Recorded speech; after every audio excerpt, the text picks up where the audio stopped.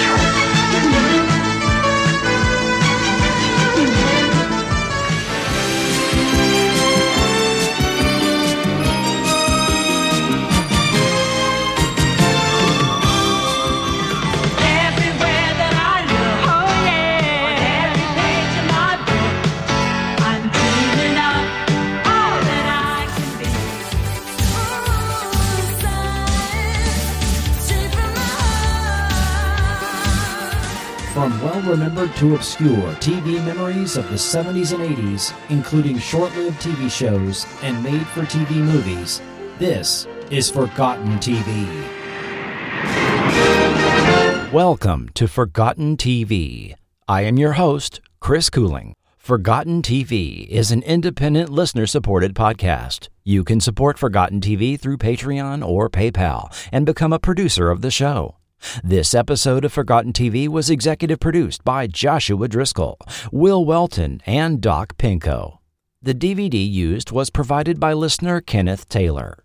Stay tuned at the end to find out how you can support the podcast. Thanks to all for your support of Forgotten TV. It's one of the most unusual and heartwarming wildlife stories ever documented. Back in the 1850s, a man named James Adams became a legend. He was a gentleman who was forced to leave civilization behind and journey deeper into the wilderness than any white man had ever been. And though he was alone and hungry, with little hope for his own survival, he risked his life to save an orphaned bear cub. You'll discover how this man and the bear cub, with no knowledge of the wilderness, face danger together, how they survive, and how the bear repays the man's kindness.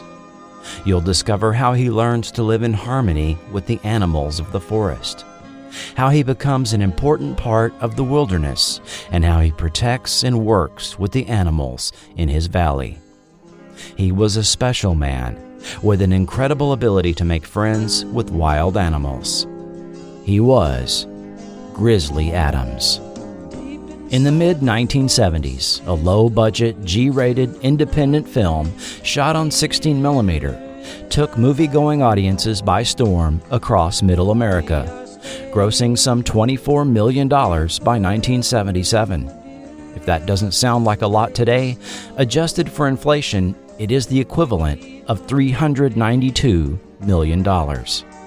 From a technical standpoint, the film was of substandard quality, with an audio track clearly dubbed in its entirety after the fact. But the story and raw imagery of the national forests where it was filmed clearly captivated audiences and touched a nerve that was itching in the mid-1970s. The film spawned an NBC television series and a slew of imitators, all wanting to capitalize on the burgeoning back-to-nature movement of this decade. There's an entire backstory of how 1974's The Life and Times of Grizzly Adams and the subsequent TV series came to be. And this is that story.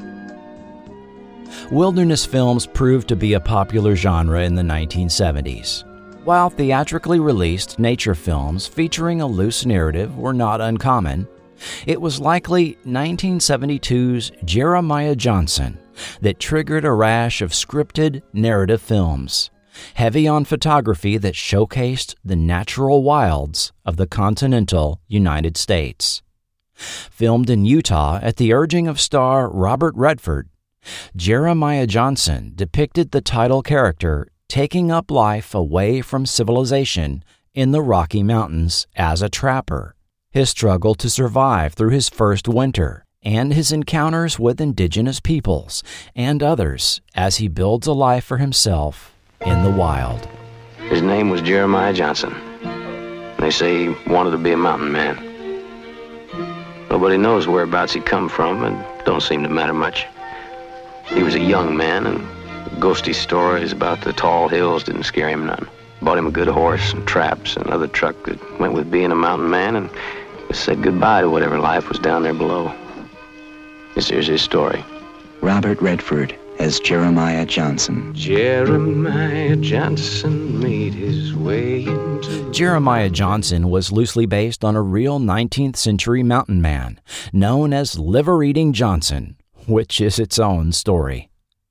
When Warner Brothers was going to film it in Spain as they had done with the prior year's Man in the Wilderness, star Robert Redford urged them to shoot it on location in Utah instead, in places like Zion National Park and the Wasatch Mountain Range.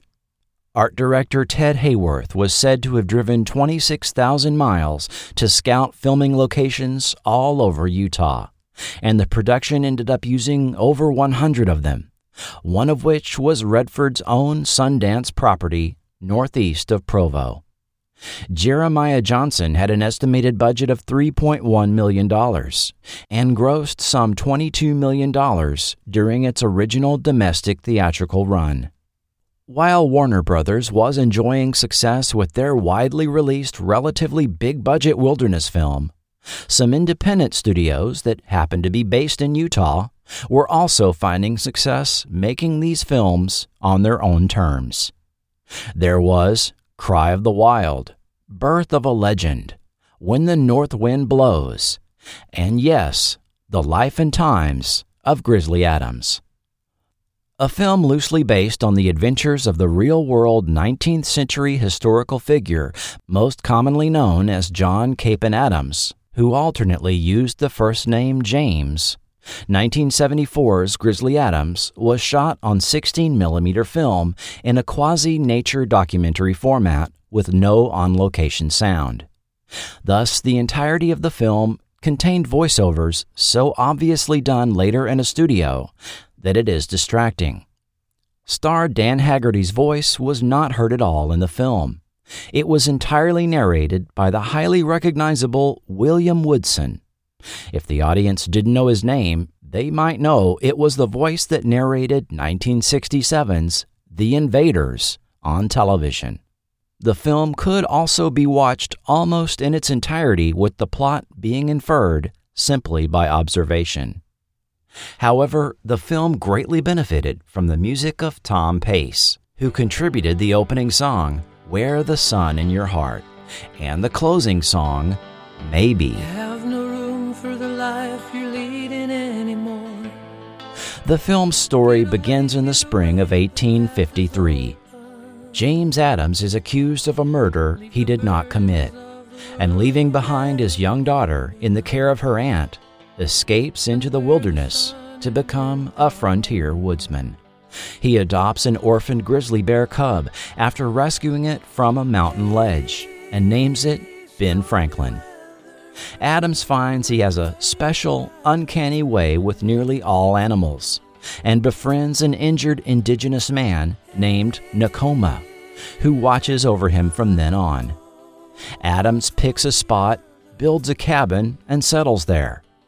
Years pass, and his daughter Peg, now a young woman, seeks him out to tell him the real murderer was caught, and he was not a wanted man anymore. However, Adams had become too accustomed to solitary life in the wilderness and would not return to civilization. After Peg leaves, and with his location now known, Adams abandons his cabin for adventures even deeper in the mountains.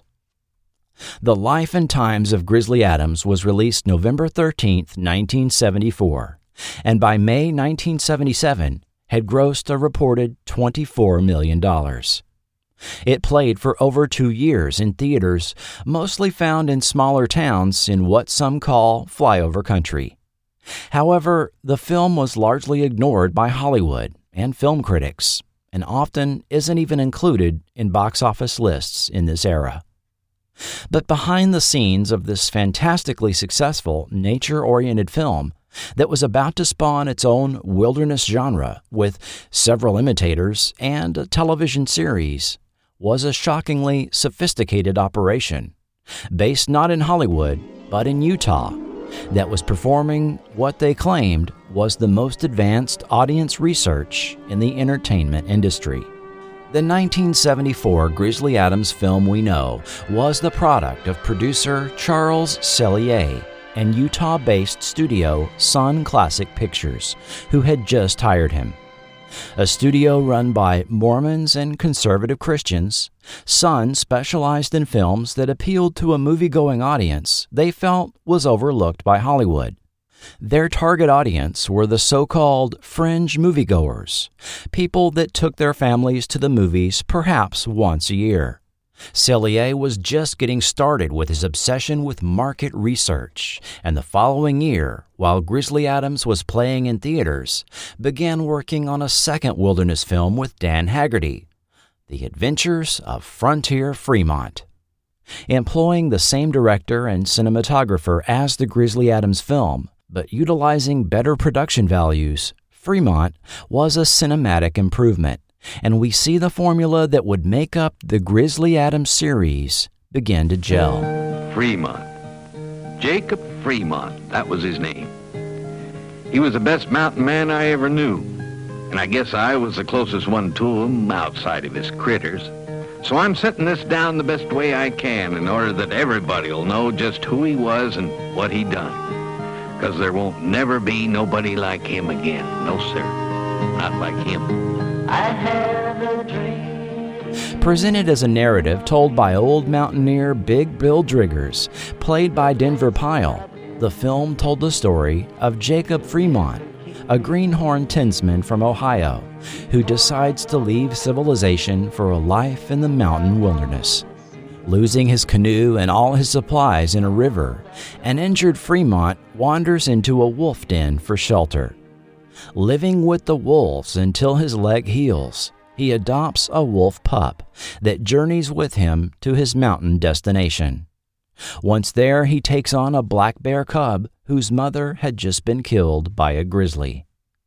Attempts at building a shelter fail until Driggers shows up and teaches him how to build a cabin proper-like. Fremont's affection for the animals of the mountain became known even to the indigenous people, who called him Wachashahe Waniope, man who helps the animals. Fremont makes an enemy of trappers, though, who set fire to the forest in retaliation. Instead of moving on, he swears to replant the mountain, and the closing scene shows an aged Fremont looking over what is again a green forest.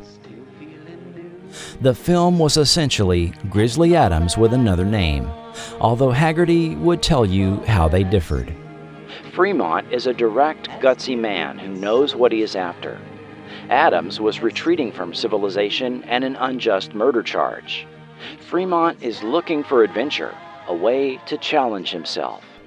But the addition of humor, third-party narration, improved editing, a stronger storyline, not to mention the dynamic between Haggerty and Denver Pyle, were all most welcome additions.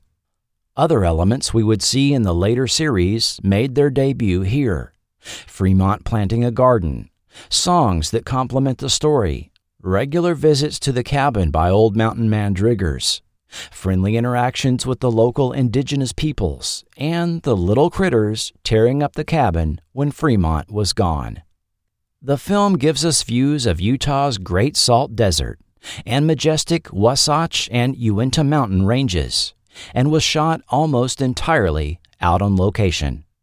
However, weather forced some scenes to be completed on a makeshift soundstage in downtown Park City, Utah, which stood in for Fremont's cabin interior as well as the Wolf Den Cave. The Mountain Men of the Wasatch, a local muzzle-loading rifle club, was enlisted to aid the production as technical advisors. Not quite as successful as Grizzly Adams, Frontier Fremont still took in $5.5 million.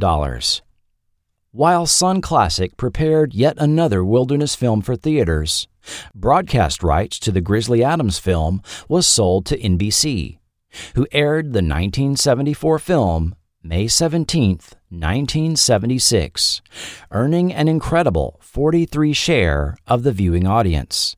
It was the highest-rated broadcast of the NBC Monday night movie since The Godfather had aired as a two-parter in November 1974, winning the weekly Nielsen ratings as well. Based on viewer interest in the Grizzly Adams broadcast, in mid-September, the network announced an upcoming 13-episode mid-season order for a series.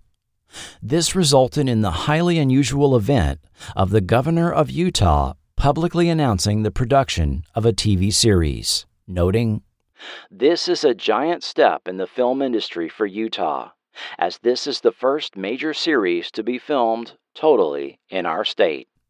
Yes, the 13-episode season was to be filmed entirely in Utah, at an estimated cost of production of $3.25 million, which would heavily impact Utah's economy, since 60% of the gross budget would be spent in-state. Dan Haggerty as Grizzly Adams and Don Shanks as Nakoma would reprise their film roles in the series, which would be modeled more after Frontier Fremont than the Grizzly Adams film. The role of Ben the Bear would again be primarily played by now 16-year-old female grizzly Bozo the Bear, owned by Lloyd Beebe, a cinematographer frequently used by Walt Disney Studios. The series introduces the character of Mad Jack, as played by Denver Pyle, and his cantankerous burro, Number 7. Much like Big Bill Driggers, Mad Jack was an old, white-bearded, itinerant mountain man that would regularly travel through the mountains, bringing supplies from the settlement. Similar to the structure of Frontier Fremont, Mad Jack would narrate both the opening segment as well as the episodes, framing the entire series as his later writings. Tom Pace's Maybe from the feature film would serve as the theme for the series, and Pace would continue to contribute original songs for episodes. A full-page ad was run in TV Guide promoting the premiere of a new and different series, with different underlined. The movie, beloved by millions from coast to coast, inspires a wonderful weekly series about James Grizzly Adams, who built a new life in the wilderness and became a friend to every living thing in it. Per the usual format, we'll look briefly at each episode, stopping at relevant behind-the-scenes tidbits and production notes, and later go into a full in-depth look at Charles Sellier, Sun Classic Pictures, and behind the scenes of the film and series. They call me Mad Jack, and if there's anybody in these mountains that knows the real story of James Adams, that'd be me. So I'm putting it down in writing, just the way it happened, in hopes of setting the record straight. Now, my friend Adams was accused of a crime he didn't commit, so he escaped into the mountains, leaving behind the only life that he ever knew. Now, that wilderness out there ain't no place for a greenhorn, and his chances of surviving were mighty slim. Weren't no time at all, for he was beaten down, ragged, and nearly starved. Long about then, he come upon a grizzly bear cub, all alone and helpless. Now, Adams knew that little critter couldn't survive without his help, so he started right down that cliff, risking his own life to save it. Now, that cub took to Adams right off, and that was when he discovered he had a special kind of way with animals. They just come right up to him like he was a natural part of the wilderness. But that bear cub, he was extra special. As he growed, he became the best friend Adams ever had, and together they became a legend. Baby, there's a world where we don't have to run, and maybe there's a time we'll call our own, living free in harmony and majesty. Take me home, take me home, take me home, take me home. Episode 1, Adam's Cub, aired February 9th, 1977. A young girl named Eliza, traveling by wagon, gets separated from her parents when she unknowingly wanders off. Ben saves her from a mountain lion and takes her to Adams, who takes her in, and she gives the cabin a thorough cleaning. But what will finding Eliza's parents mean for Adams, who has a bounty on his head? Guest starring Henry Kendrick, Lucky Hayes, and introducing Kristen Curry as Eliza. As the practice of Sun Classic was to cast local talent when possible, Curry was almost certainly a girl locally cast in Utah. This was her first acting credit, and she continued to act in Sun Classic productions. Kendrick appeared on other TV of the era, such as Little House on the Prairie and Father Murphy. Episode written by the late Arthur Heineman, an Emmy Award-winning writer known for 3 episodes of Star Trek, as well as Bonanza, Little House on the Prairie, and several ABC after-school specials. The episode aired opposite The Bionic Woman on ABC and Good Times and The Jacksons variety show on CBS. At 8/7 Central, Grizzly Adams was NBC's lead-in show for Wednesday night, taking the slot previously occupied by C.P.O. Sharkey and the ill-fated McLean Stevenson Show, which were slid over to the 9 p.m. 8 Central hour. The series premiere tied with ABC's Blansky's Beauties in 35th place in the Nielsen ratings for the week. This was one of the few episodes featuring a female guest character, and we'll talk about why later. Featuring the Tom Pace song, Friends, and the first time we see the character of Mad Jack, who introduces himself in the opening segment and who regularly brings Adams needed supplies. The episode was reminiscent of the film, relatively slow-moving with lots of lengthy shots of wildlife and the countryside, setting the pace for the series. Episode 2, Blood Brothers. This is one of the very few episodes I found a network promo for. When Grizzly Adams saves Nakoma's life, it signals the beginning of a lifelong friendship, and the 2 blood brothers teach each other the secrets of survival in the wilderness. The Life and Times of Grizzly Adams, Wednesday at 8/7 Central and Mountain Time on NBC. Another young visitor to the Adams cabin arrives in the form of polite young Robbie Cartman from over yonder ridge. Adams recounts his story to Robbie and thus the audience, filling in a lot of the time period when Ben was still a bear cub. We also get a new, slightly retconned version of Adams meeting Nakoma. Robbie would be a recurring visitor to Adams' cabin over the series. He was played by John Bishop in his first acting role. A local boy from Salt Lake City, he was a student at West High School and had the honor of being the most seen recurring guest character with 7 appearances. Bishop is still a working actor and has been seen in Footloose, Dr. Quinn Medicine Woman, The Nanny, Grey's Anatomy, Lie to Me, Longmire, and about 60 other TV shows and films. Bishop is also a professional singer, songwriter, and guitarist. This episode essentially served as a retelling of the feature film, with minor differences. Comparing the two, Nakoma's encounter with a mountain lion was far less violent. Adams steals fresh meat for Nakoma from a wildcat and not an eagle. Adams is notably not wearing animal skins in the TV version. And when Adams' leg is pinned by a fallen pine tree and is freed by Ben, Nakoma assists in the TV version with a lever. Blood Brothers was the 3rd episode filmed and could have served well as the series premiere, so I'm not sure why NBC decided to air it second. Perhaps the network thought viewers who saw the film might have thought it repetitive, so they went with a completely original story for the first episode. This episode was later released to VHS by Forum Home Video in 1989. Grizzly Adams' first 2 outings performed well in the ratings against its competition, earning a 31 share of the viewing audience. Episode 3, Fugitive. Adams rescues a city fellow named Will Boker from a river and takes him back to the cabin. When he awakens, Will is very concerned about his carpet bag, which was washed away, and it is soon revealed his bag is full of money, and the marshal is after him. But is he really a criminal, or is there another explanation? Guest starring Ken Berry, known for F Troop, Mayberry RFD, and Mama's Family. Story by Hendy Brooks, a writer on The Waltons, Family, and 8 is Enough, featuring an original song by Tom Pace.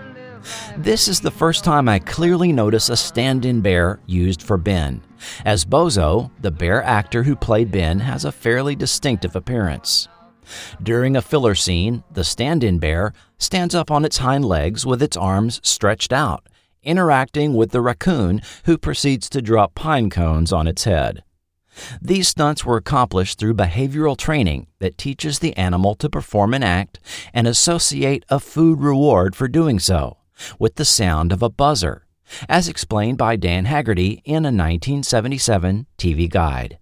That's how we got that great scene where a grizzly bear, not Bozo, stands up with his front paws on the edge of the roof of my cabin, and a raccoon drops a pine cone on his head. We made the bear reach up for some hidden meat on the roof, and the raccoon dropped the pine cone when his trainer pressed the buzzer. 5 days after the airing of this episode, Dan Haggerty appeared on Battle of the Network Stars 2. Episode 4, Unwelcome Neighbor. Greenhorn settlers move in across the gorge, and Adams meets Mr. Cartman and his son Robbie. Adams tries to advise Cartman about several mistakes he was making, which are rudely ignored, and Cartman has no interest in having anything to do with Nakoma. But soon, a hornet attack forces Cartman to seek both Adams and Nakoma's help. Guest starring Ronnie Cox and John Bishop returns as Robbie. The episodes were clearly shown out of production order, as this was the first one filmed, and the Robbie character is introduced. A voiceover line from Mad Jack was added at the beginning, explaining the episode as taking place in the early days of Adams setting up life on the mountain.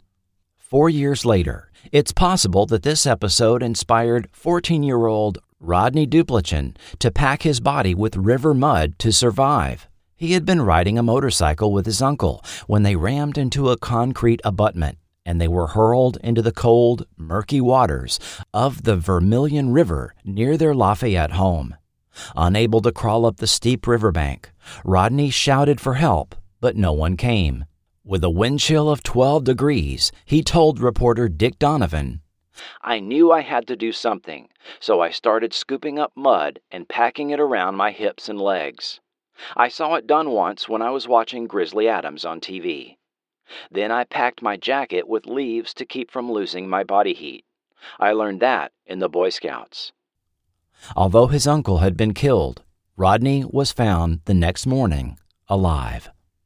With the series performing well, this episode getting a 21 Nielsen rating and a 32 share, NBC insiders were already calling it a certain bet for renewal for the fall. Episode 5, Howdy Do, I'm Mad Jack. When Mad Jack is feared lost in a rafting accident, this serves as a framing device for yet another flashback story, as Adams reflects on how he came to meet Mad Jack and his stubborn mule, Number 7. And it was a rough beginning.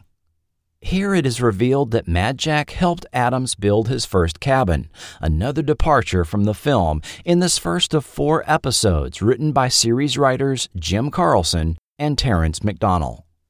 The writing partners also collaborated on Battlestar Galactica, The $6 Million Man, and the ABC Weekend Specials. Grizzly Adams' fondness for making and eating flapjacks also makes its debut here, which would be featured throughout the series. Episode 6, Adams' Ark. A lawman named Pinkerton arrives to arrest Adams at the same time that Thunder Mountain, a volcano across the valley, has started to flow, trapping animals in the area. Adams must go free the animals, even if it means surrendering to Pinkerton afterward. Guest starring longtime TV actor Don Galloway, probably best known for his role as Detective Sergeant Ed Brown on Ironside. The first of 3 episodes written by the venerable Samuel A. Peoples, Western novelist and TV writer known for creating TV westerns The Tall Man, Custer, and Lancer, as well as his contributions to Star Trek, including the second pilot, Where No Man Has Gone Before, which ended up selling the series to NBC. Featuring another original song by Tom Pace, who would contribute songs for over a dozen episodes of the series. Pinkerton refers to Mount Lassen in dialogue, and that it erupted last year. Located some 175 miles northwest of where the real Grizzly Adams cabin was located, I could find no modern reference to a mid-19th century eruption of Mount Lassen, part of the Cascade Mountain Range of Northern California. However, I did find old newspaper reports of volcanic activity in April of 1851, within 50 or so miles east-northeast of Lassen's Peak. Expedition members reported a column of fire 100 feet high, 20-pound stones being hurled high in the air, and nearby hot spring water so hot they could make coffee with it. What may have been a minor, localized steam explosion paled in comparison to how Lassen's Peak was active in the early 20th century. Lassen was active from 1914 to 1921, peaking on May 22, 1915, when a powerful explosion blew snow, rock, and ash 30,000 miles into the atmosphere. This was photographed in Red Bluff, California, some 70 miles away, and permanently changed the shape of the mountain. Dan Haggerty appeared later that night on The Tonight Show with Johnny Carson. Episode 7, The Redemption of Ben. Someone is setting animal traps in the area, and when Adams is setting a raccoon free, he is buried in a rock slide and thought dead.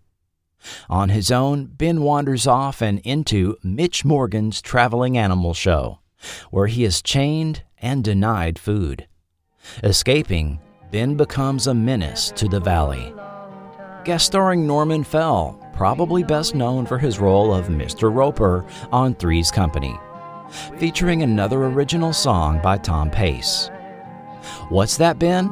Mad Jack fell down a well?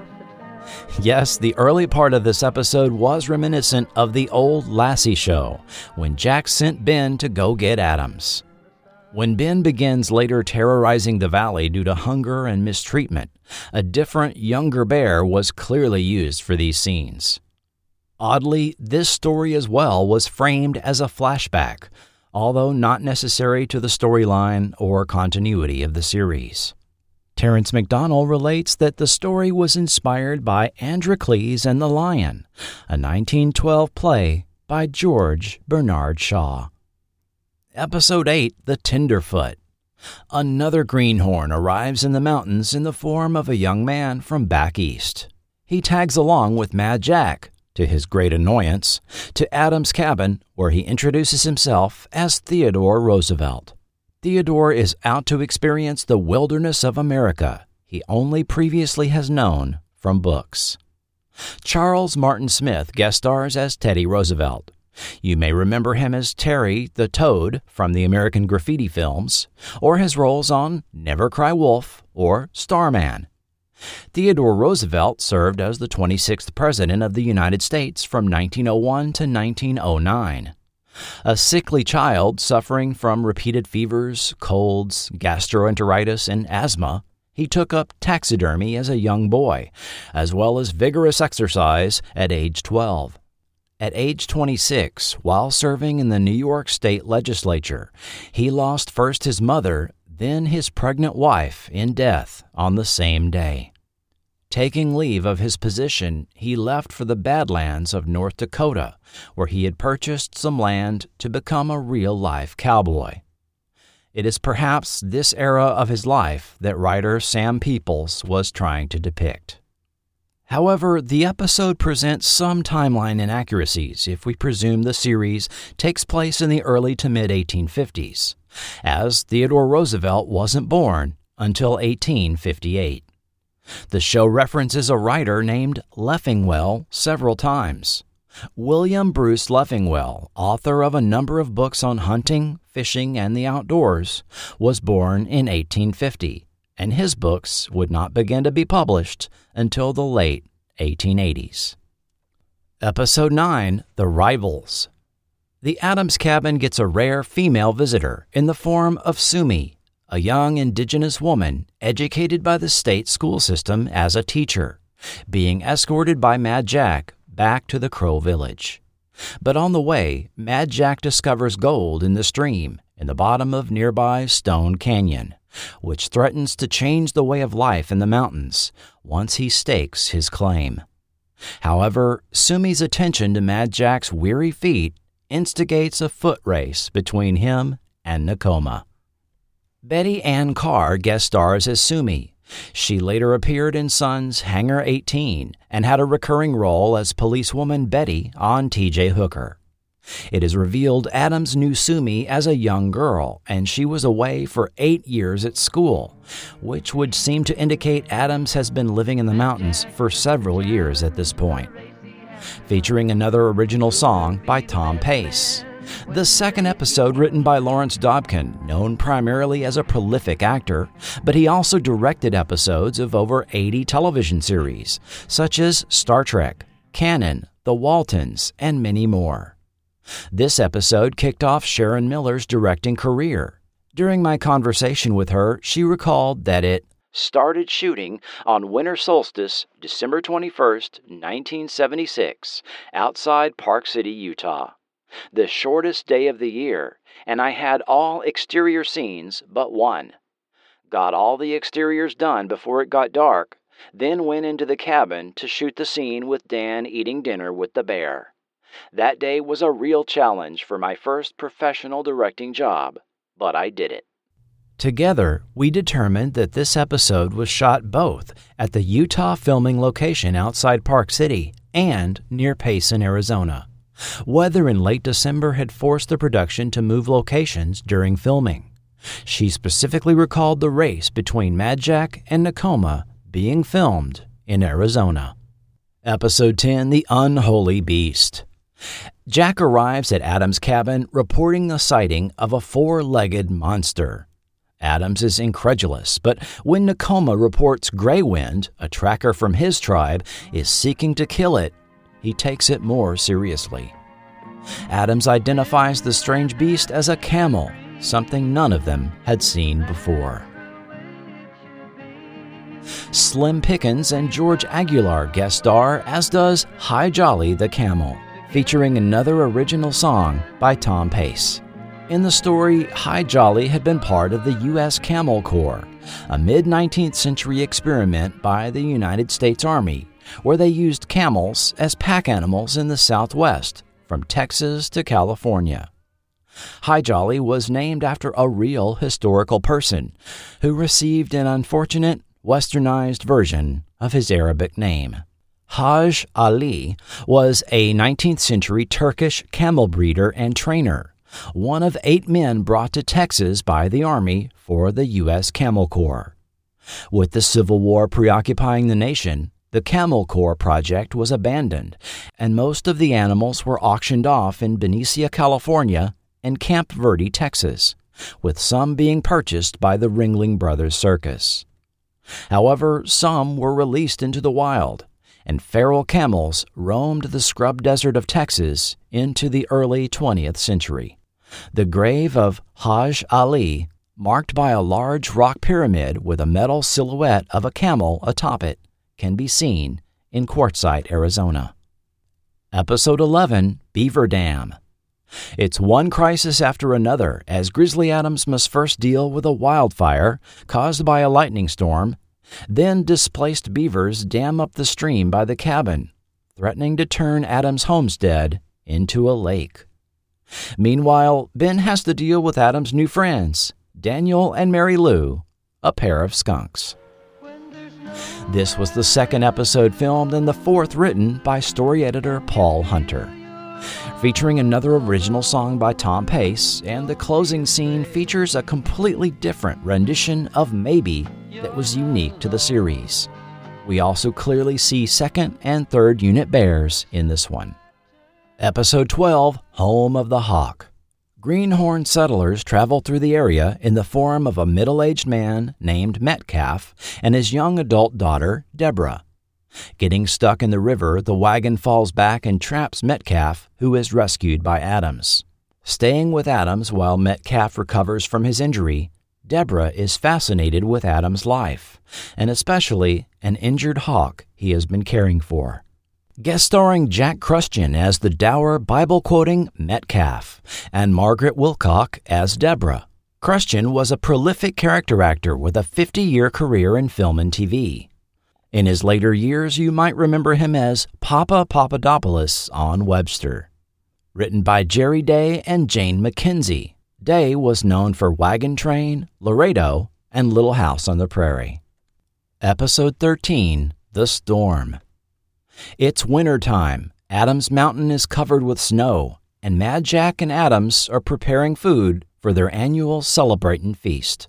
When local tribal woman Netechuan arrives distraught that her young daughter, Talitha, is missing, first Adams, then Nakoma go out looking for her in a blizzard. But they find that a local legend of a monster grizzly named Moloch may be terrifyingly real.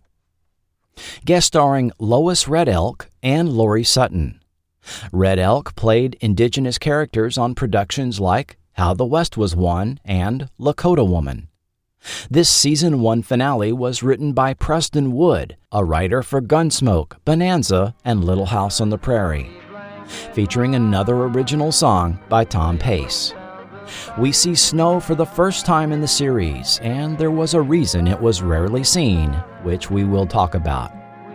They also seem to oddly go out of their way to not use the term Christmas when referring to their annual winter feast, a stark contrast to the other two holiday episodes of Season 2. Footnote: commonly published air dates online for the last 2 episodes are incorrect. The prior episode, Home of the Hawk, aired on Wednesday, May 4th. The Storm aired the following week on May 11th. Grizzly Adams then went into summer reruns the following week. The half-season run was a success, with NBC ordering a full season for the fall. ABC's The Bionic Woman fell from the number 5 show on television to number 14 for the 1976-77 TV season, while Good Times fell 2 places to number 26. Grizzly Adams placed 35th in the top 40 series, a respectable showing for Wednesday night, and was overall NBC's 5th highest-rated show. Unsurprisingly, a massive merchandising campaign went into the works for products to hit stores for the holiday season.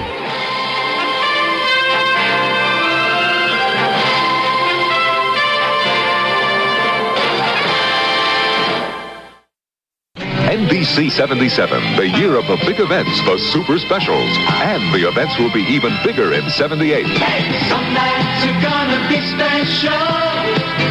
Some nights are gonna be rare. Night after night of excitement. It's gonna be filling the air.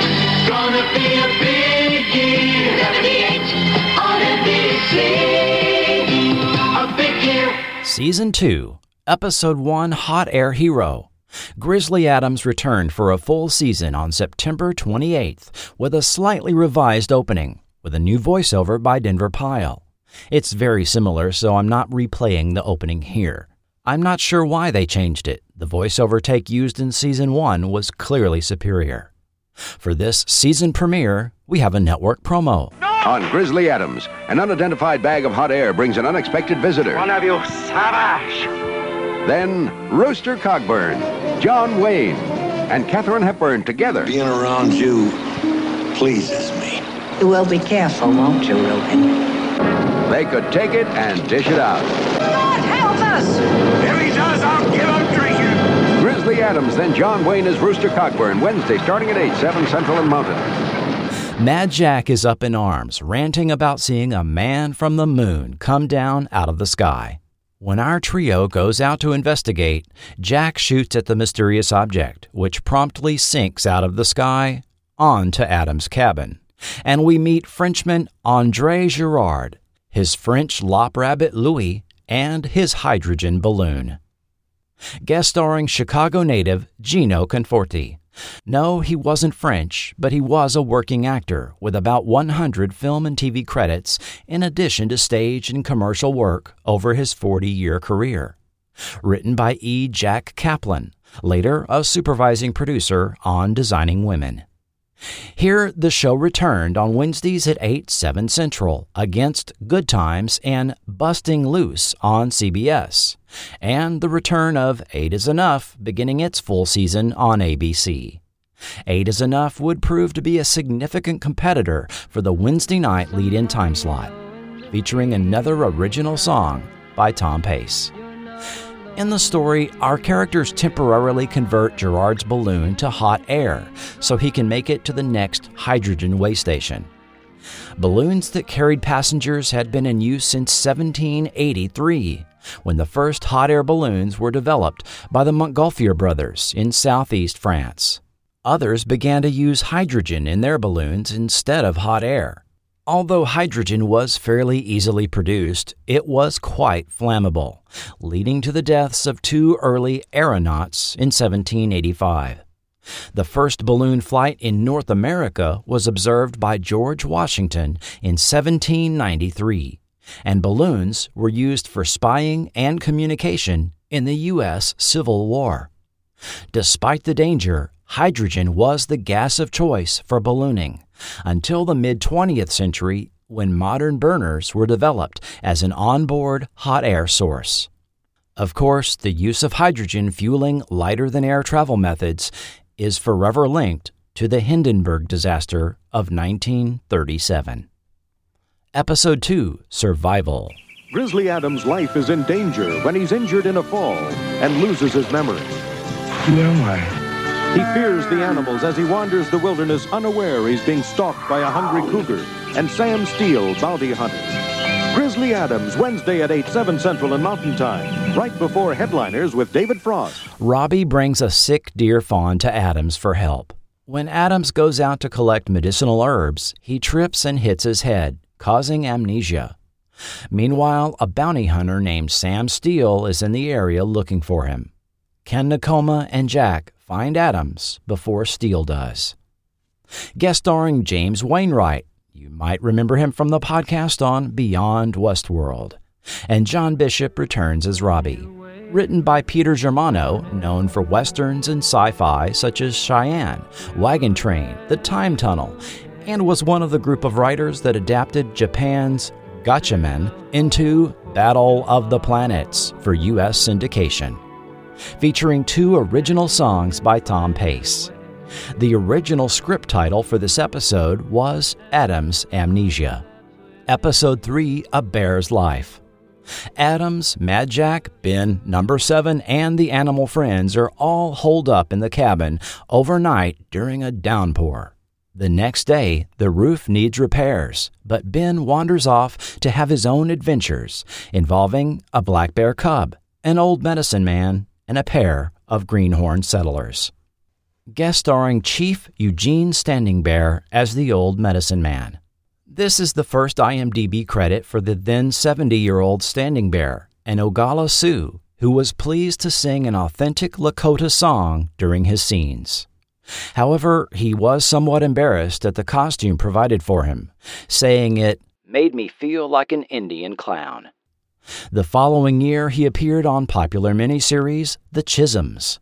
However, he had previously appeared in a film over 50 years earlier in the 1925 Paramount silent film The Pony Express, directed by James Cruz, himself a Utah native said to be of Ute descent.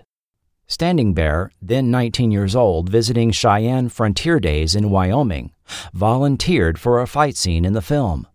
Standing Bear reported that actor Wallace Beery choked him a bit too hard and threw him down onto the stunt mattress, where he hit his head on the ground instead of the mattress. Later that same day, he doubled for Hawaiian actor Duke Kahanamoku, who did not know how to ride a horse. Standing Bear's horse was startled by the blanks being fired and galloped off at full speed and stumbling on a hole in the ground, throwing him off. The second injury in one day. This is the second of 2 episodes written by Paul W. Cooper, an Emmy Award-winning writer known for Little House on the Prairie, Father Murphy, Highway to Heaven, and the ABC after-school specials, among others. Episode 4, The Trial. When a young tribal boy named Tumakwa loses his string of fish to an otter, he steals someone else's basket of fish, and a hungry Ben gets blamed for it. The tribal chief then puts Ben on trial for his crime. Guest starring John War Eagle in one of his final roles. A Yankton Sioux, he appeared on film and TV for some 45 years. A boy named Frank L. Martinez was Tumakwa, and every single line of his was dubbed in post-production by a female voice. Martinez was likely a locally cast youth and has no other acting credits. Tumakwa speaks English for the benefit of the viewer, with Mad Jack explaining in narration that he had learned English at the settlement.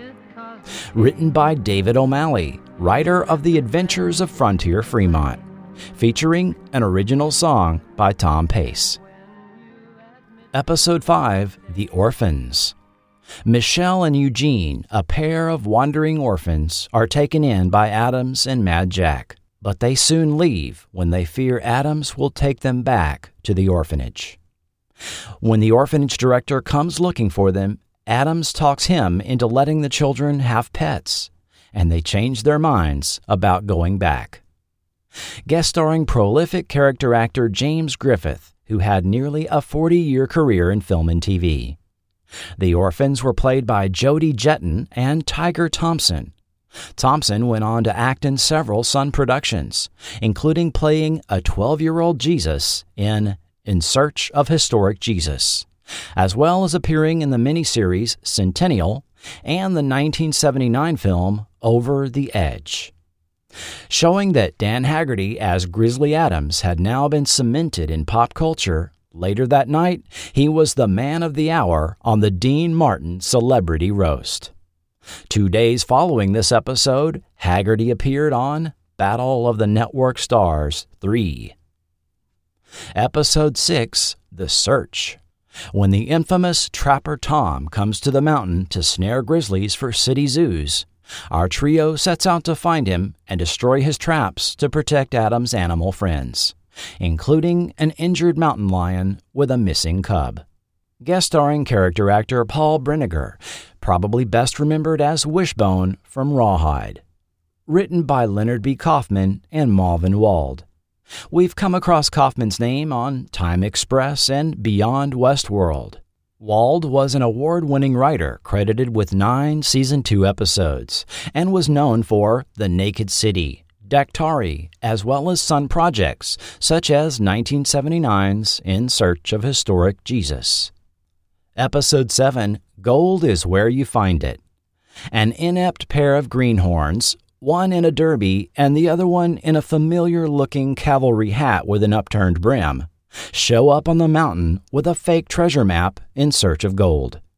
Adams makes the pair consider giving up gold-colored dreams in favor of hard work in this episode played purely for laughs. Guest starring Forrest Tucker and Larry Storch. Both prolific actors were well known for the late 1960s Western sitcom F Troop. Larry Storch died July 8th of this year at age 99. This was the first of 4 episodes written by Dick Conway, known for an extensive credit list that includes The Life of Riley, Leave It to Beaver, and Petticoat Junction. 4 days before the airing of this episode, Dan Haggerty suffered serious burns at his own 36th birthday party. Someone at the crowded party evidently bumped into him when he was about to drink a flaming shot of rum, and the burning alcohol caught his beard on fire and subsequently splashed onto his arms and hands. After Haggerty fell to the floor to initially try to put out the flames himself, bartender Jimmy Camuso jumped over the bar and smothered the fire. Haggerty suffered burns to his wrist, forearms, and hands, and to a lesser extent, his neck and face. Skin grafts were needed, and production had to be shut down while he was treated. He was released from the hospital after 3 weeks of treatment. Fortunately, filming had been completed on all but a few Season 2 episodes, and the production was about to go on holiday hiatus until mid-January. Episode 8, Track of the Cougar. Nakoma has war paint on, seeking a cougar who attacked his village. But Adams realizes the cougar is Sakota, who he raised from a cub. Adams and Nakoma track Sakota, but what will happen when they find her? The plot resembles elements from the 1971 Sun film Toklat.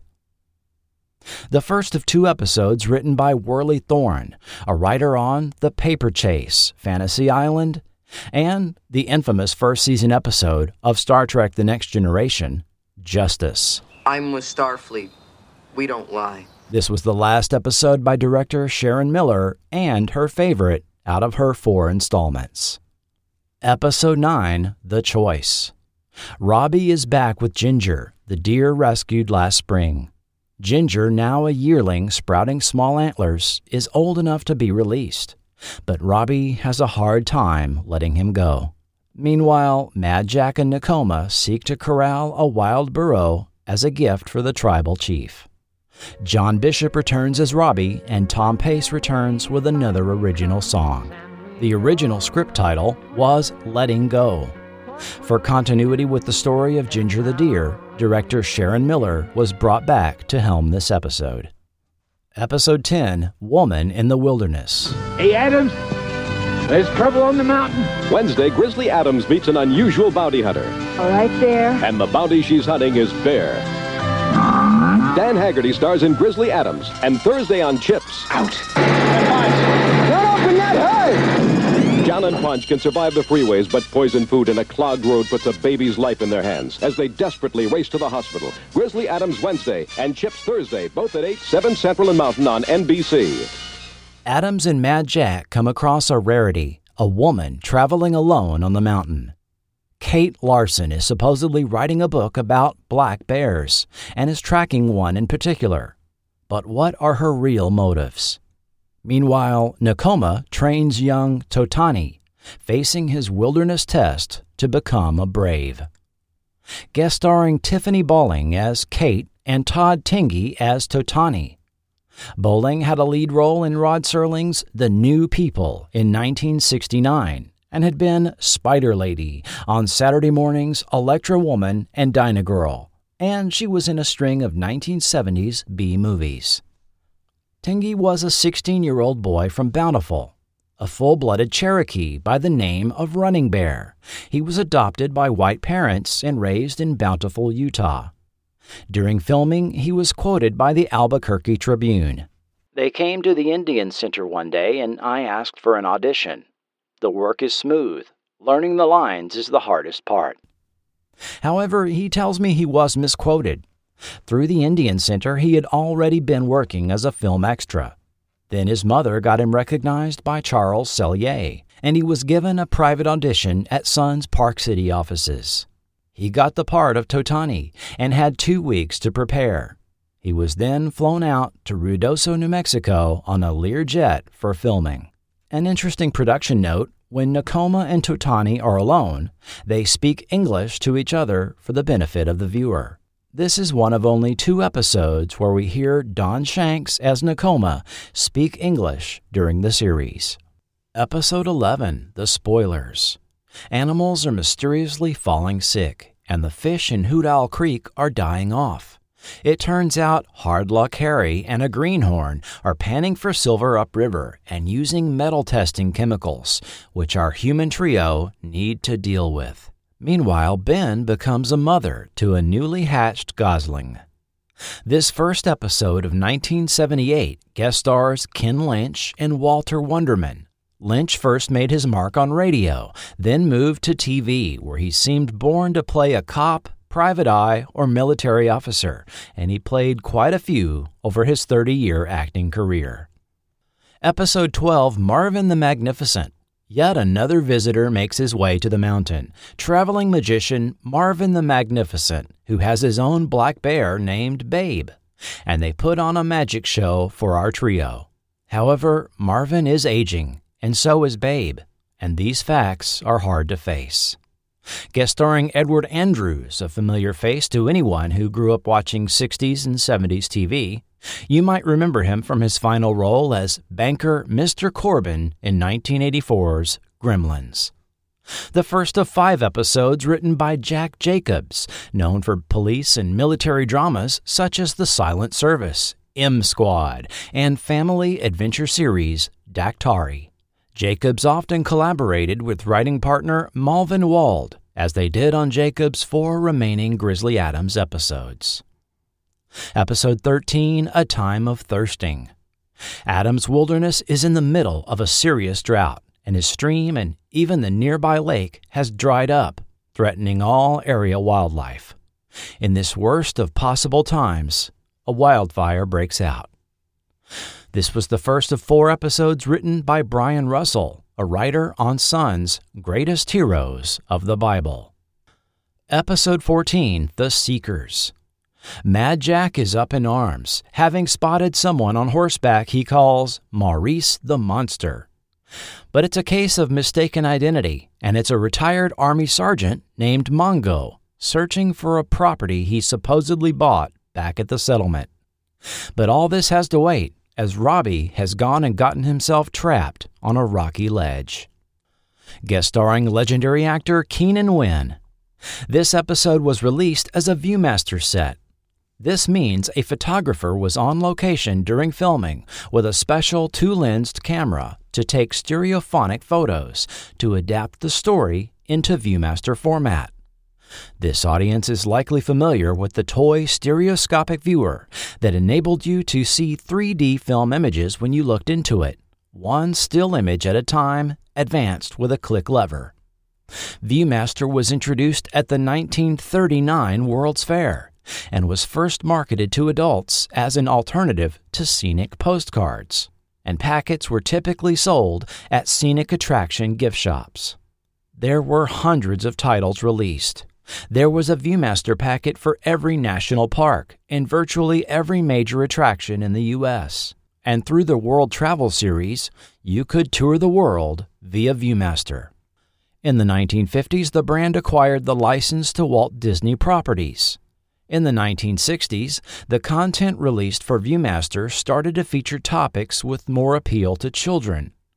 Television series were featured on Viewmaster discs under their Showtime series. And in the 1970s, reels were released for about 40 TV properties, such as The Brady Bunch, Buck Rogers, Chips, Happy Days, Search, and Space 1999. Episode 15, A Gentleman Tinker. When Mad Jack spots a short-statured Irishman, he's convinced he's seen a real-life leprechaun. But Patrick McGinty is just a traveling tinker, who soon finds his way to Adam's cabin. Meanwhile, Nakoma is looking for Little Long-Ears, the burro of the tribal chief that has run off.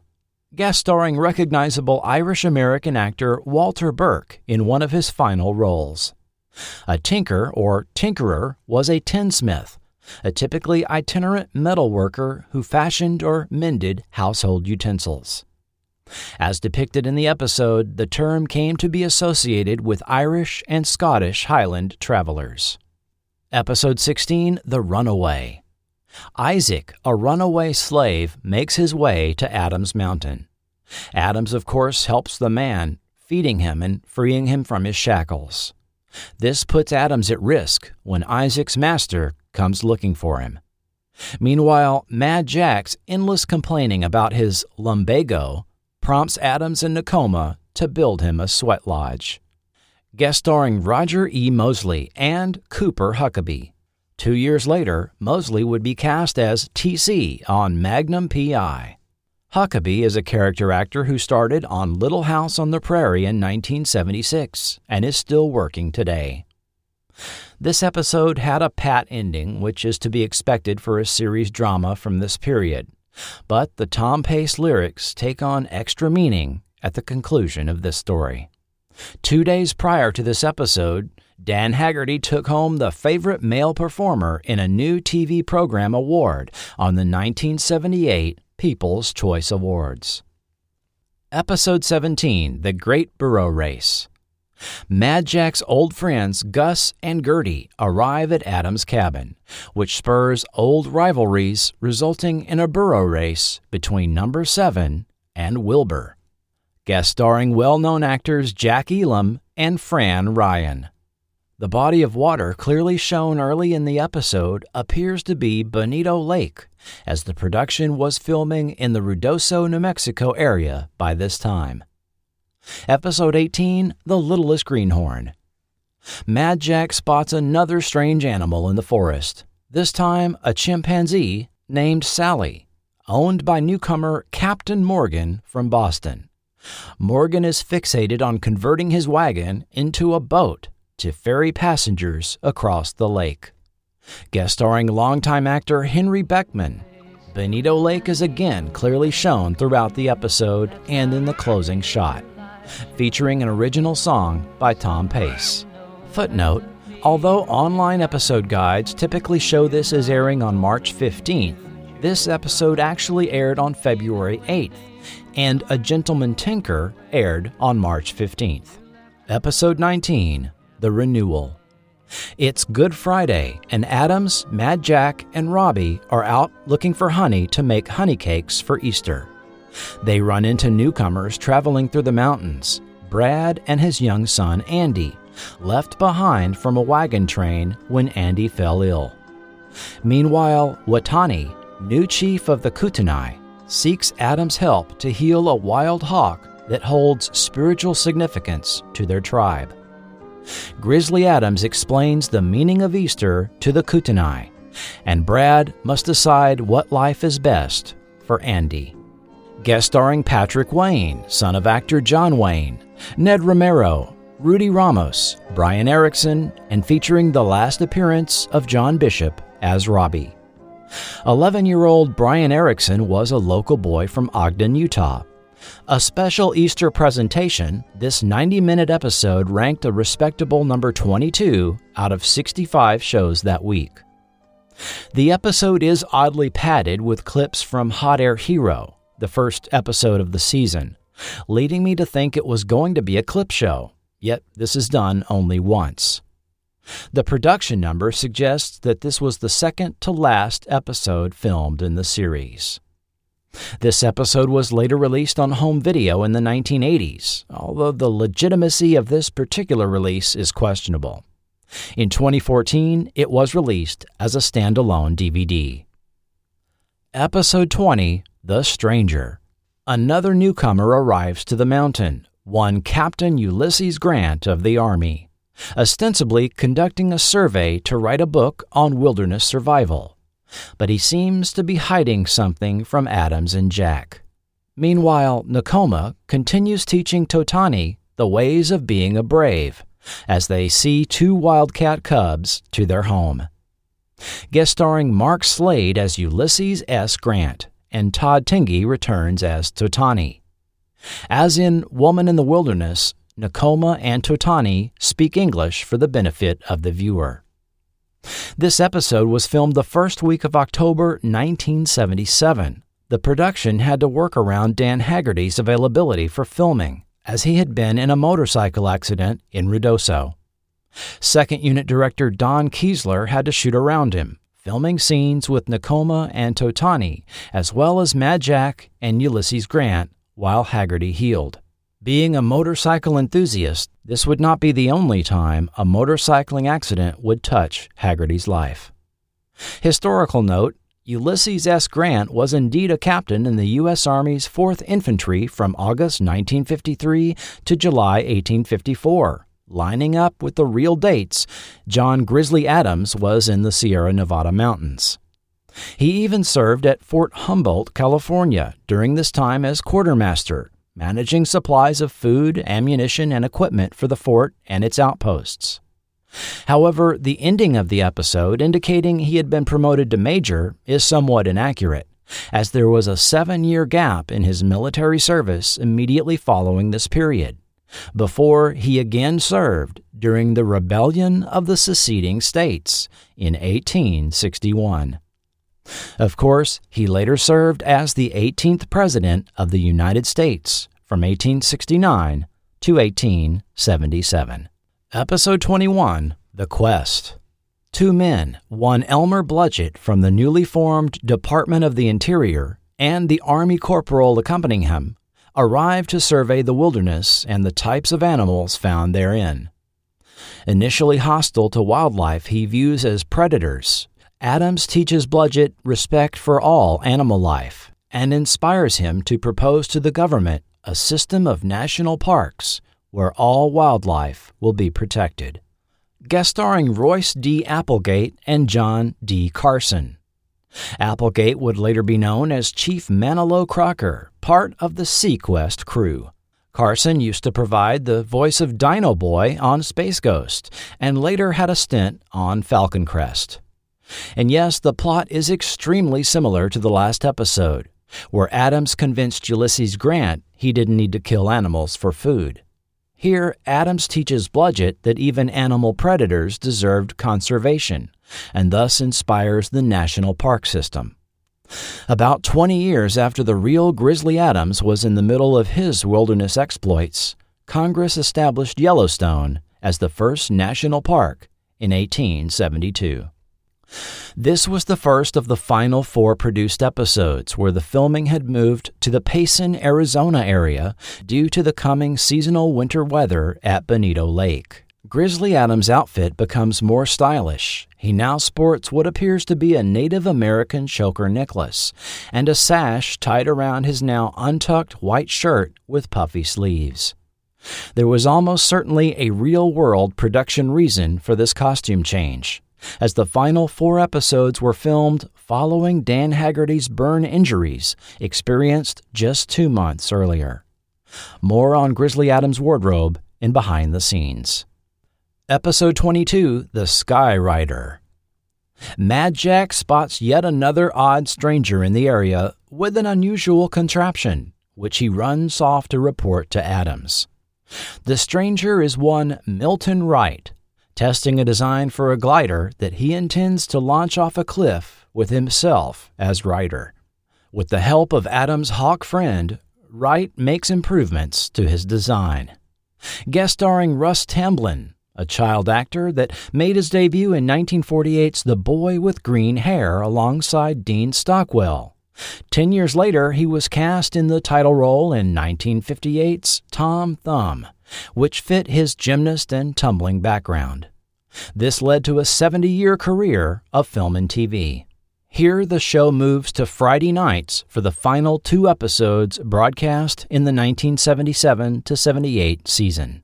Historical note, Milton Wright was the father of Wilbur and Orville Wright, the fathers of modern aviation, but I found no evidence he was involved in aviation experimentation.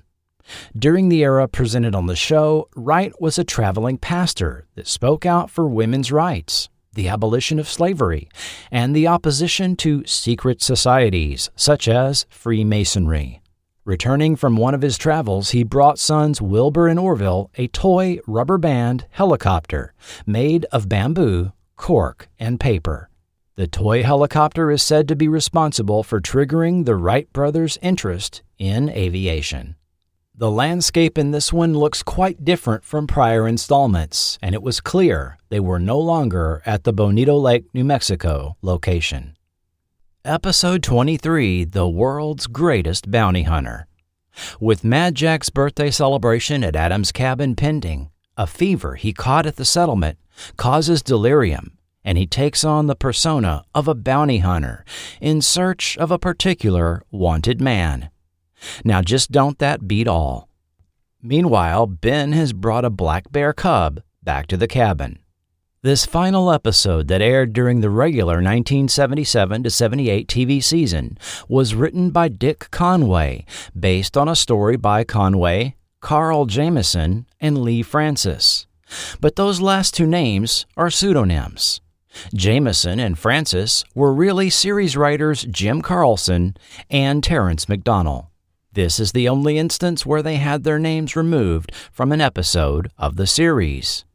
A chat with McDonnell revealed why.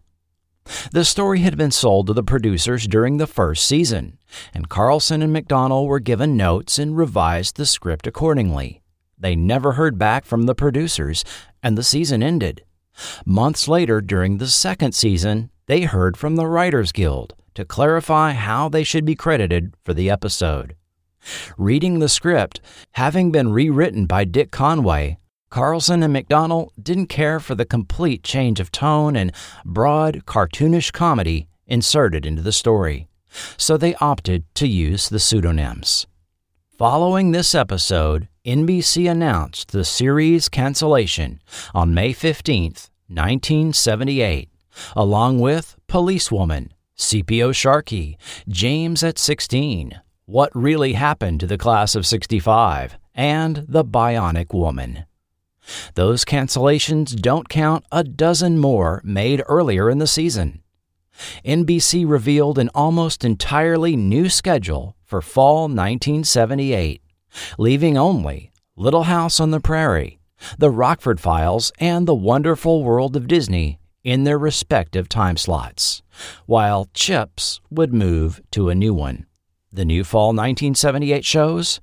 Surely you remember David Cassidy, Man Undercover, The Eddie Capra Mysteries, Grandpa Goes to Washington, Sword of Justice, W.E.B., The Waverly Wonders, and Who's Watching the Kids? But there was one more produced Grizzly Adams episode remaining that had not aired. This was shown December 19th, 1978, as a 90-minute special, appropriately following the animated special, The Bear Who Slept Through Christmas. Episode 24, Once Upon a Starry Night. A decent snow is falling on Adams Mountain, and with Christmas fast approaching, Adams finds a modest pine tree for the cabin, preserving the roots so as not to kill it. Later, a traveling family has their wagon buried in an avalanche, with Adams saving the children. Uncle Ned is transporting young Debbie and Billy over the mountains to their parents' homestead, but they clearly can't make it this late in the winter, and they head to Adams' cabin. It's a full house when Mad Jack's old mountain man friend Frostbite Foley shows up. Meanwhile, parents Sam and Jenny have foolishly set out on foot crossing the mountains in the other direction to meet up with their children. Adams deduces this and sets out to locate them, but it's a difficult journey back to the cabin. When they get back, they are surprised by two Santa Clauses in the form of Jack and Foley. Adams has a special gift for Mad Jack, and everyone puts on a nativity play, with even Ben, number 7, Joshua the Raccoon, and Skunks Daniel and Mary Lou all participating. The guest star budget was maxed out on this one. Guest starring Ken Curtis and Jack Crustian returns to Adams' cabin, this time as Frostbite Foley. Special guest stars Don Galloway and Diane McBain, featuring Linda Arbazu and Stephen Robertson as children Debbie and Billy. Written by series writer Brian Russell and James Simmons, normally credited as a producer on Sun Productions. The children were non-professionals recruited from Orem, Utah. Curtis, of course, was well known as Festus from Gunsmoke and played Uncle Ned to the two children. It must have seemed like a Christmas miracle when the series returned after 7 months with one more outing, and this final entry of the series featured high production values. We see a completely new set piece in the form of a simple creekside workshop Adams evidently built. Under its roof, he has a workbench, including a lathe powered by a water wheel.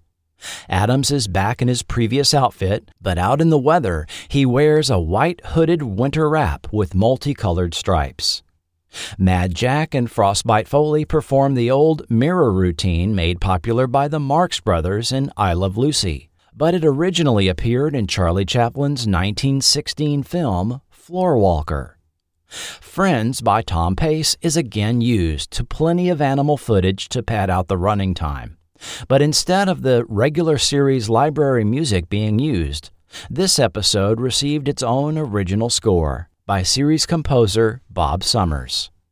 We also hear Ken Curtis sing, and he had quite the singing voice.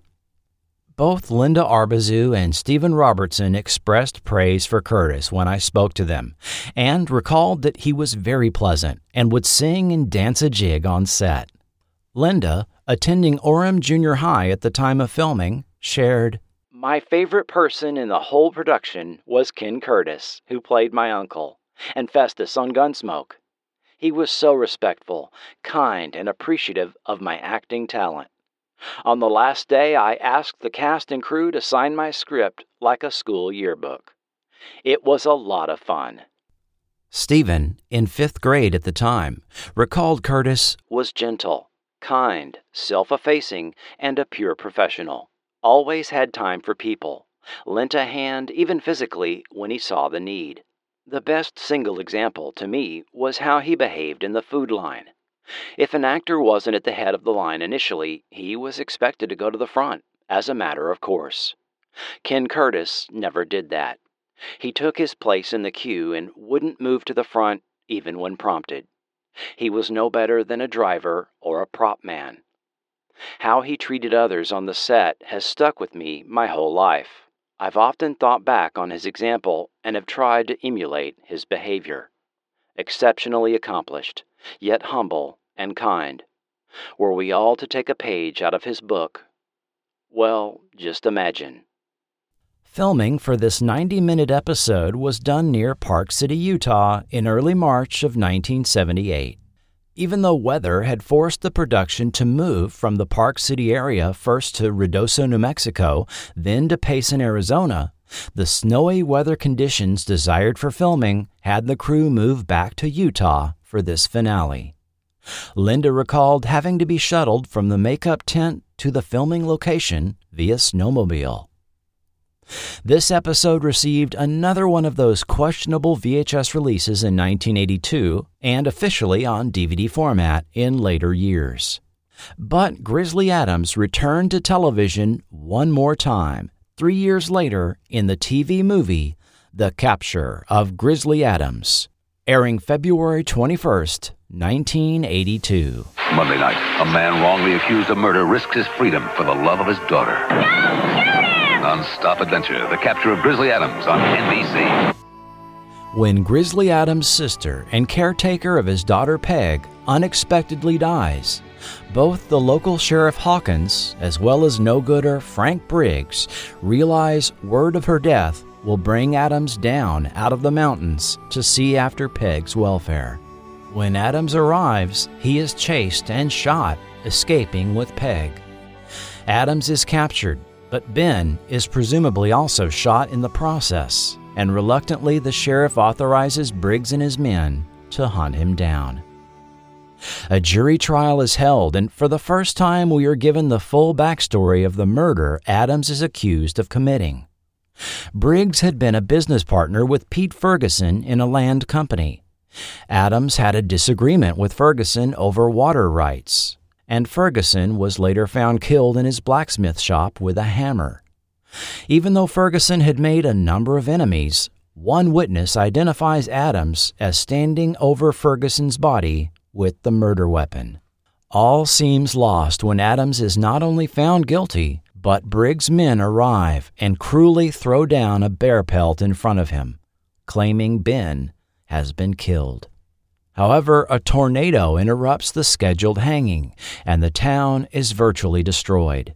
When Adams is trapped under rubble, an unharmed Ben shows up to free him, similar to the early days when he freed him from under the pine tree.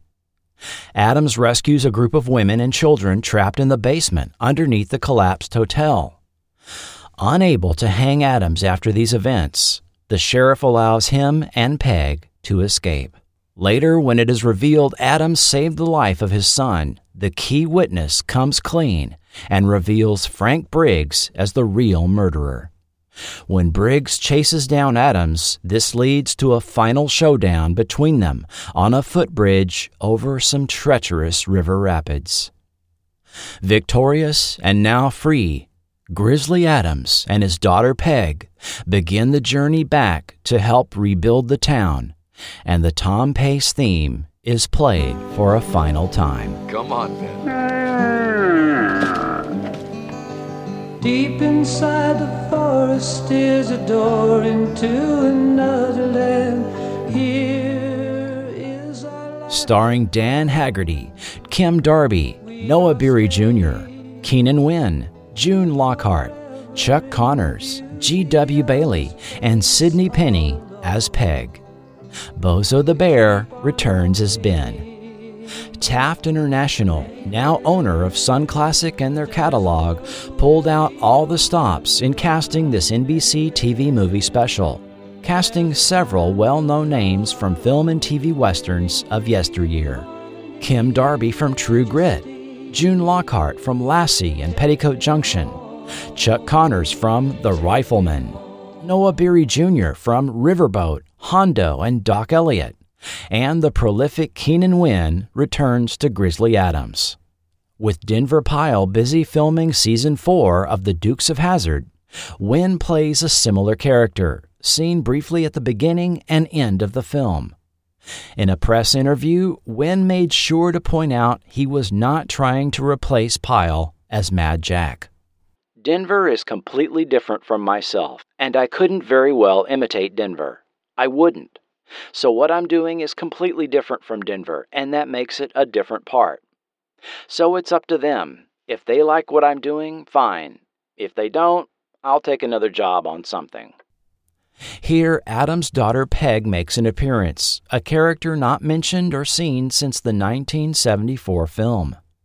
8 years old in the film as played by Lisa Jones, she appears to be perhaps 11 here as played by Sidney Penny, and dialogue frames the time Adams has been away in the wilderness as a few years.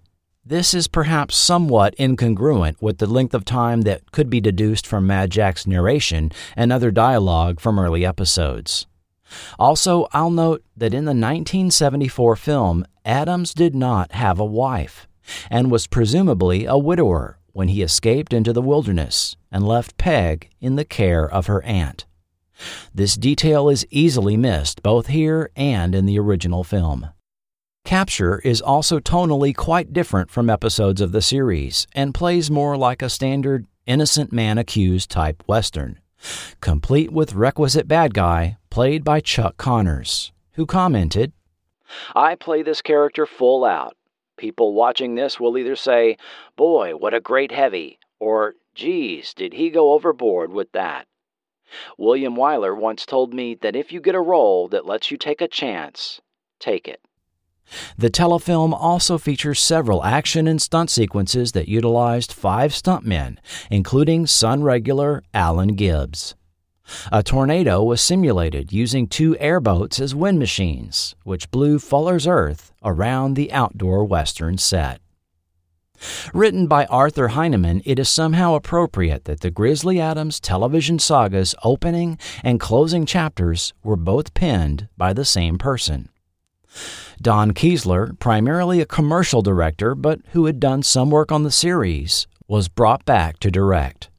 Kiesler says he accidentally fell into film work when he was offered a job at Chicago's Wilding Pictures right out of his stint in the Air Force, but as a shipping clerk. When he was again with the Armed Forces, he was placed in the Special Section Film Branch of the Army. When he again returned to civilian life, he started directing TV commercials. Kiesler had been promised a regular spot as director on Grizzly Adams' 3rd season, but the show did not get the desired renewal. Capture was filmed in September of 1981, again near Park City, Utah. The Miller Ranch in Wasatch County, as well as the studio's western set in the ghost town of Keatley, Utah, and the nearby Provo River were all used as filming locations. The ghost town and set are no more, as the location was submerged in 1993 when the Jordanelle Dam was finished, creating a reservoir fed by the Provo River. Grizzly Adams' cabin is never shown, as it had long since been removed from the meadow near the Smith Morehouse Reservoir. Several other behind-the-scenes names returned for the TV movie, including producers Charles Sellier and James Conway, Don Perry and Bob Summers for music, and cinematographer Paul Hipp. The capture of Grizzly Adams was heavily rerun on the Disney Channel throughout the 1990s, released on VHS in 1998 by World Vision Home Video, and finally on DVD in 2013, with a re-release pending at time of this recording. Completists and fans of the series will find it worth a purchase. This was the final appearance of Dan Haggerty as Grizzly Adams. But there is, of course, much more to the story. Hi, I'm Brad Pitt. A few centuries ago, more than 100,000 grizzly bears roamed the lower 48 states. Today, only about 1,000 remain. That's because more than 98% of their natural habitat has been developed and lost. The Vital Ground Foundation is a nonprofit organization that identifies parcels of private land critical to the grizzly bear's survival and then protects that habitat through purchase or conservation agreements with owners. Vital Ground's dedication to preserving grizzly bear range goes well beyond saving a single species. When the land is wild enough for the grizzly, all other animals, plants, and fragile ecosystems are preserved as well. We can't turn back the clock and restore the pristine environment of centuries ago, but we can protect the grizzly habitat that remains. Please take a moment right now and make your contribution to the Vital Ground Foundation. Thank you. To learn more about the Vital Ground Foundation, please visit vitalground.org. Next time on Forgotten TV, you've heard me discuss the films and series. Now go behind the scenes of the TV show featuring your favorite 70s mountain man in the conclusion of Forgotten TV's look at the life and times of Grizzly Adams. You'll hear the history of Charles Sellier and Sun Classic Pictures. They brought you Grizzly Adams and other wilderness films, but they were also known for another genre that might surprise you. Hear how they tantalized U.S. audiences with films on topics both unexplained and religious, such as The Mysterious Monsters and the incredibly popular In Search of Noah's Ark. Hear the unbelievable true story of the real Grizzly Adams, a 19th century bootmaker turned California mountain man and animal trapper who became one of the first American celebrities. Hear the account of the little-known first Grizzly Adams film, shot by Sun Classics animal handler Dick Robinson, and how it was scrapped by the studio to start over with Dan Haggerty, instigating a years-long legal battle over the Grizzly Adams brand. Go in-depth behind both the film and TV series. The casting of stars Dan Haggerty, Denver Pyle, and Don Shanks. The unique film distribution method that made Grizzly Adams so profitable. The audience concept testing systems Charles Sellier was obsessed with that decided everything from Grizzly Adams' costume to the types of animals shown, and that resulted in some unusual choices.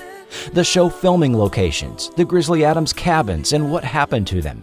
The story behind the music by Tom Pace, music producer Don Perry, and composer Bob Summers. The multiple Grizzly Adams revival attempts, and more. The product of 3 months of research, including behind-the-scenes information from writers Terrence McDonald, David O'Malley, and director Sharon Miller. It's the topic that was just too big for one podcast. This may be the most incredible podcast you'll ever hear, but the facts that will be presented are true.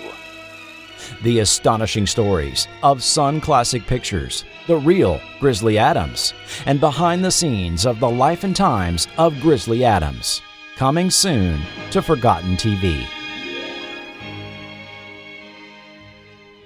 Did you know you can support Forgotten TV on Patreon or PayPal and get your own podcast feed? Exclusive content is found there, which includes Forgotten TV Supplemental, over 20 podcasts in addition to the ones in the main feed, which include full-length interviews with TV creators and supplementary information on show topics. Patreon supporters have already heard Grizzly Adams writer David O'Malley discuss Charles Sellier, a Grizzly Adams full episode guide, and those Grizzly Adams TV guide articles. More Grizzly Adams supplementary content on the way. Won't you join us over on Patreon? The link is found right here in your podcast player. This episode of Forgotten TV was executive produced by Will Welton, Doc Pinko, and super supporter Joshua Driscoll, with producers Julio Capa, K.L. Young, Trevor Pearson, Mark Hadley, and Ron. And of course, thanks to all who support at the $1 and $2 levels. Forgotten TV is not affiliated with or authorized by NBC, Sun Classic Pictures, Taft Broadcasting, Viacom, CBS DVD, Shout Factory, Timeless Media Group, or any production company or network involved in the making of any TV show or film mentioned in this podcast. Links to Amazon are affiliate, and as an Amazon associate, Forgotten TV earns royalties from qualifying purchases made. The Life and Times of Grizzly Adams is the copyright and property of Sun Classic Pictures, Paramount Global, and possibly additional rights holders. Other series mentioned are the property of their respective copyright holders, and no infringement is intended. Audio clips included are for the purposes of historical context, review, commentary, and criticism only, and are not intended to infringe. This podcast is copyright 2022 Forgotten TV Media. The views and opinions expressed by guests and quoted sources are their own and may not reflect the opinion of Forgotten TV Media, its sponsors, or patrons. This podcast is intended for entertainment purposes only. Information presented is based on a combination of first-hand personal accounts, period news media, books, and selected websites. While reasonable effort has been made to fact-check the information presented, Forgotten TV Media cannot guarantee the accuracy of every detail included and makes no representations or warranties for the content in this podcast and cannot be held liable for errors or omissions. And I'd like to thank the following YouTube channels for making some of that audio possible: James Grizzly, Siegfried Wenninger, Rotten Tomatoes Classic Trailers, Tom Pace, Topic, TR3X Productions, Jay Parr, Chuck D's all-new Classic TV Clubhouse, Apotheon SAK, Memory Museum, Rob at C 2009, Santo Vaquero, Deft Mahatma, Sinrob 1 for the Grizzly. Special thanks to Sharon Miller, Terrence McDonnell, and David O'Malley, Running Bear Todd Tingey, Linda Arbizu, and Stephen Robertson, and Todd and Julie Swindell, caretakers of the Grizzly Adams brand. Additional research by Robert J. of Television Obscurities. Sources of quotes and background information not given directly to Forgotten TV were obtained from the following sources: the books, The Life and Times of Grizzly Adams by Charles E. Sellier, Jr., When Hollywood Came to Utah by James D. Ark, and articles from the following periodicals: Broadcasting, various issues from 1976 to 1977, TV Guide, February 5th, 1977 and June 11th, 1977, Weekly World News, January 27th, 1981, and numerous newspaper articles clipped from newspapers.com, as well as content from the following websites: grizzlyadams.com, AFI Catalog, Turner Classic Movies, Television Obscurities, the WGA Directory, the TV Ratings Guide, Active NorCal, Grunge, Find a Grave, Balloon Museum, Noble Savage World, Viewmaster Database, the Ulysses S. Grant Presidential Library, the Wilbur Wright Birthplace Museum. Thank you for listening. Be sure and bookmark Forgotten.tv for all content and links to social media sites. I am your writer, producer, and host, Chris Cooling, and this has been Forgotten TV.